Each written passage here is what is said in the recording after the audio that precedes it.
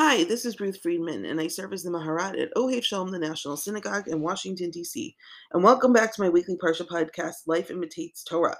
And this week, I'm thrilled that we read Parsha Korach, just because it is the greatest Parsha. It is such an amazing story of a guy named Korach, who ostensibly appears out of nowhere and just raises hell amongst the entire nation and with Moshe and Aharon. And so, what I wanted to do today is look at the story through one lens and consider what it can teach us about leadership, toxic leadership, manipulative leadership, and what exactly made Korach such a dangerous person. Now, I did the same thing last year for this podcast also. What I wanted to do today, and if you're going to print up or look at one thing before Shabbos, I really recommend making it Tanakh.org, Rabbi Menachem Leibtag's website. If you just go and click for Parsha Korach, there's one article about it. It's his analysis of the entire story, and it's brilliant. And so I really, really recommend that as a resource. So I'll use that today to help guide our reading of the story of Korach. Now, what Rabbi Leibtag points out is that there are different ways to read this story, that it's one story of one group of protesters against Moshe and Aharon, or that it's actually two overlapping stories of two different groups. And so I wanted to read it according to that latter interpretation, having that in mind to help us arrive at an understanding of what really made Korach Korach.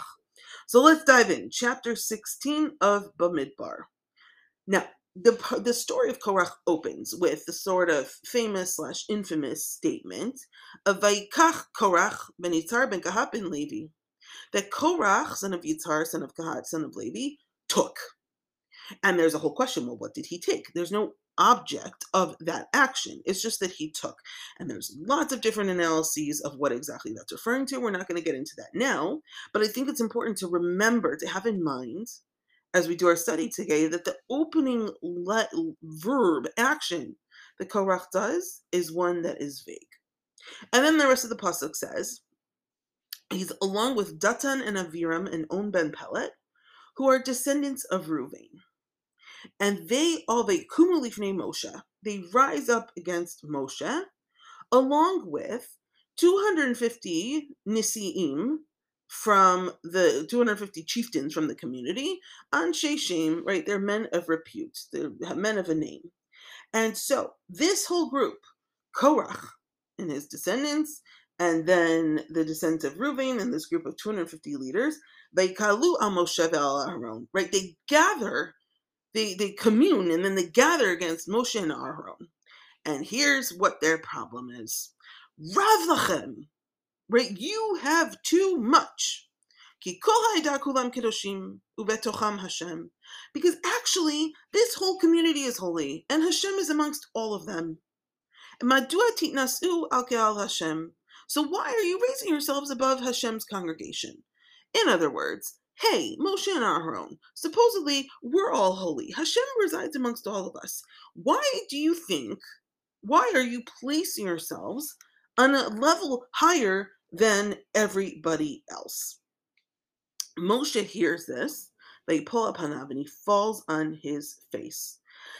And we look at the initial charge of, why are you guys better than us? And we can actually start to tease out from Moshe and Aaron's responses to them what exactly the exact nature of the complaint was. Because first Moshe speaks to Korach and his group.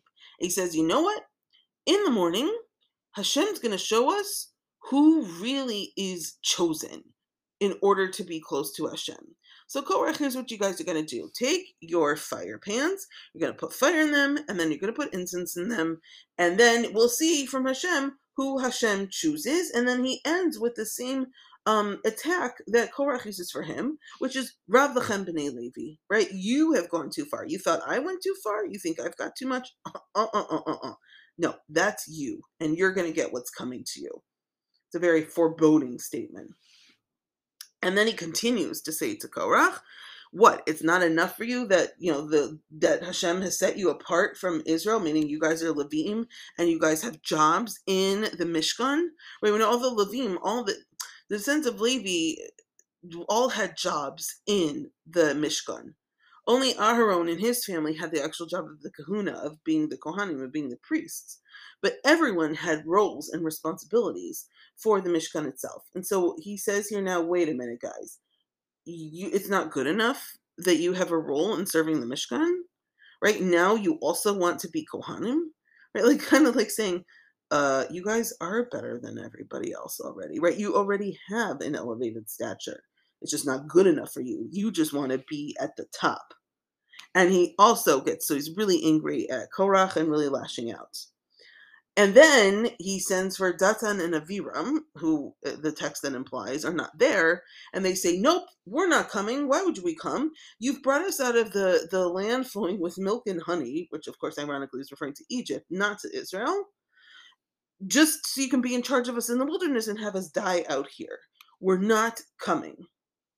So, as I said, Rabbi Liebtag reads this as actually two different narratives. It is some of the commentaries read this as just one narrative. You've got a whole group of people who are just upset that Moshe and Aaron are in a position of power. Rabbi Liebtag reads this as actually two groups. One is Korach and his crew. They're upset because even though they are the sons of Levi, and even though they are in charge of parts of the Mishkan, they did not get the kahuna. They are not the priests. They are not at the top. And Moshe has one response to them. Then you've got Datan, Aviram, and Om Ben Pelet, who are the descendants of Reuven, the firstborn child, and who, if you're living in a world of primogeniture, of favoring the firstborn, which they are, even though the Torah fights against that narrative, they are mad that Moshe is the leader of the people, because Moshe is not from Reuven. And so they're just like, dude, why did you take us out of here in order so that you could be in charge of us, right? They're just mad that Moshe's in charge. It doesn't have anything to do with the kahuna. It has to do with political power, right? So again, two narratives, two stories happening in one smushed together narrative. Now, you see that play out actually with the punishment is also 1 minute, honey. You see that play out with 1 minute and the same with the punishments, because actually we see that the two groups are punished in different ways. As we know, there's the very famous image of Korach and his crew, and they're standing, and what happens? The ground opens up and swallows them down alive, right? The ground just opens up and swallows them, and they go down to Sheol. That's Korach and his people. But then there's also the Datan and Aviram, like the other group, the 250 people, and what happens to them?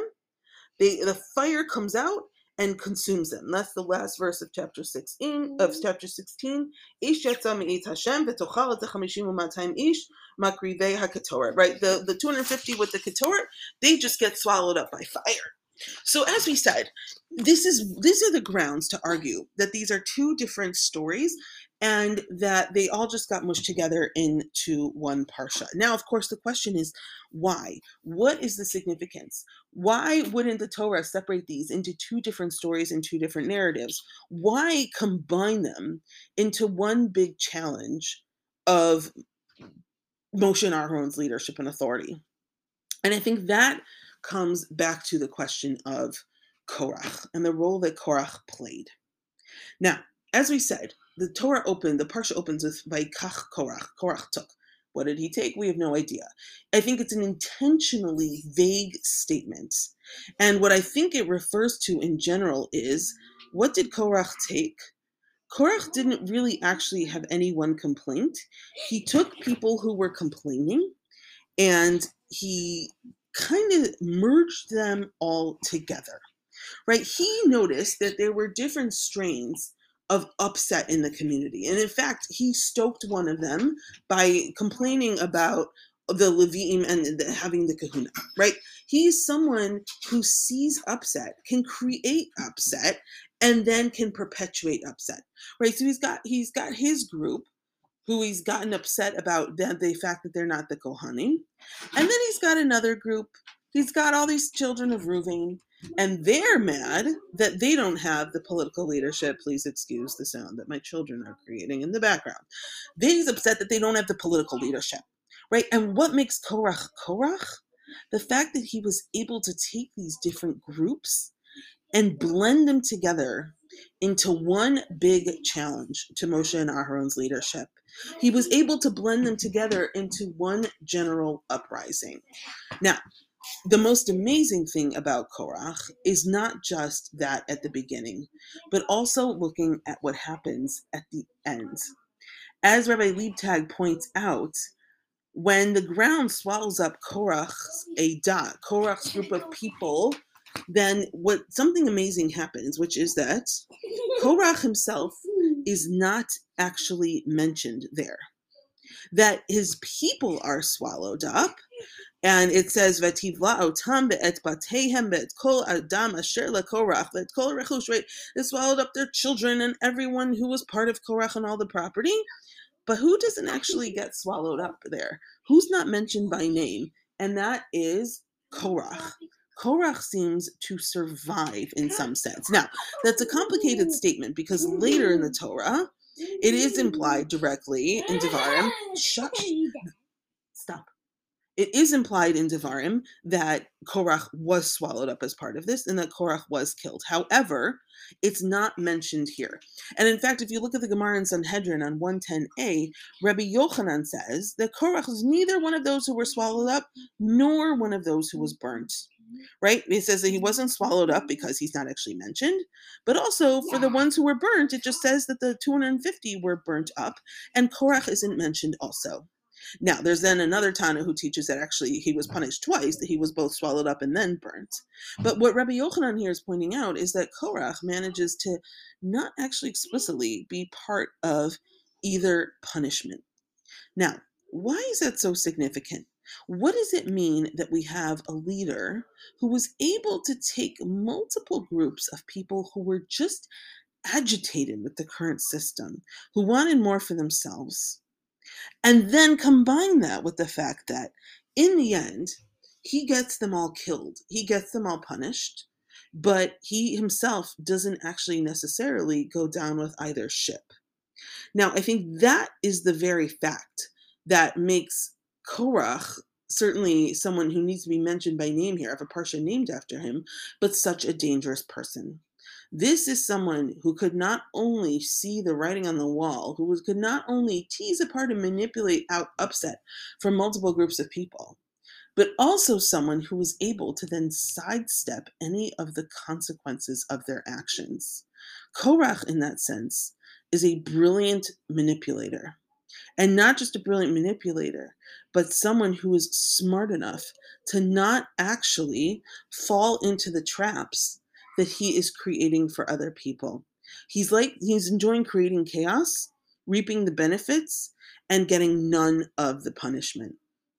I think that's exactly what makes Korach such a dangerous person, and what makes this such an important parsha is because it's the exact opposite of leadership. It's the exact opposite of responsibility.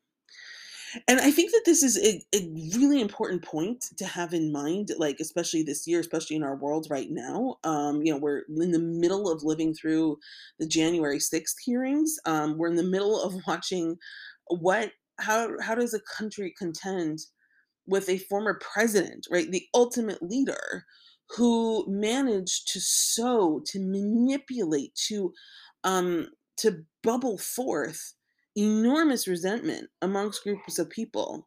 Resentment that isn't necessarily even so obvious what they were resentful of, right? Resentment that got represented with the election was stolen, which are clearly just complete lies, but who was able to identify in a group of people general discontent, upset, feeling left out, feeling angry, and able to draw it forth and use it solely for his own benefit, solely for his own ego. And what I think that our country is contending with right now is what happens when the person who created this entire scene hasn't actually been held accountable, and perhaps can't be held accountable. And we'll see what happens, right? Manages to get a lot of other people in a whole lot of trouble and even get some people killed, right? Other people imprisoned, other people lose their jobs and blacklisted. and delicately actually sidesteps having to take any responsibility for his actions. And I think on a meta level, that's what's going on in our country right now, is that we're witnessing how we figure out what to do in that situation and whether we can, in fact, hold those leaders accountable for what they've done. Shabbat Shalom.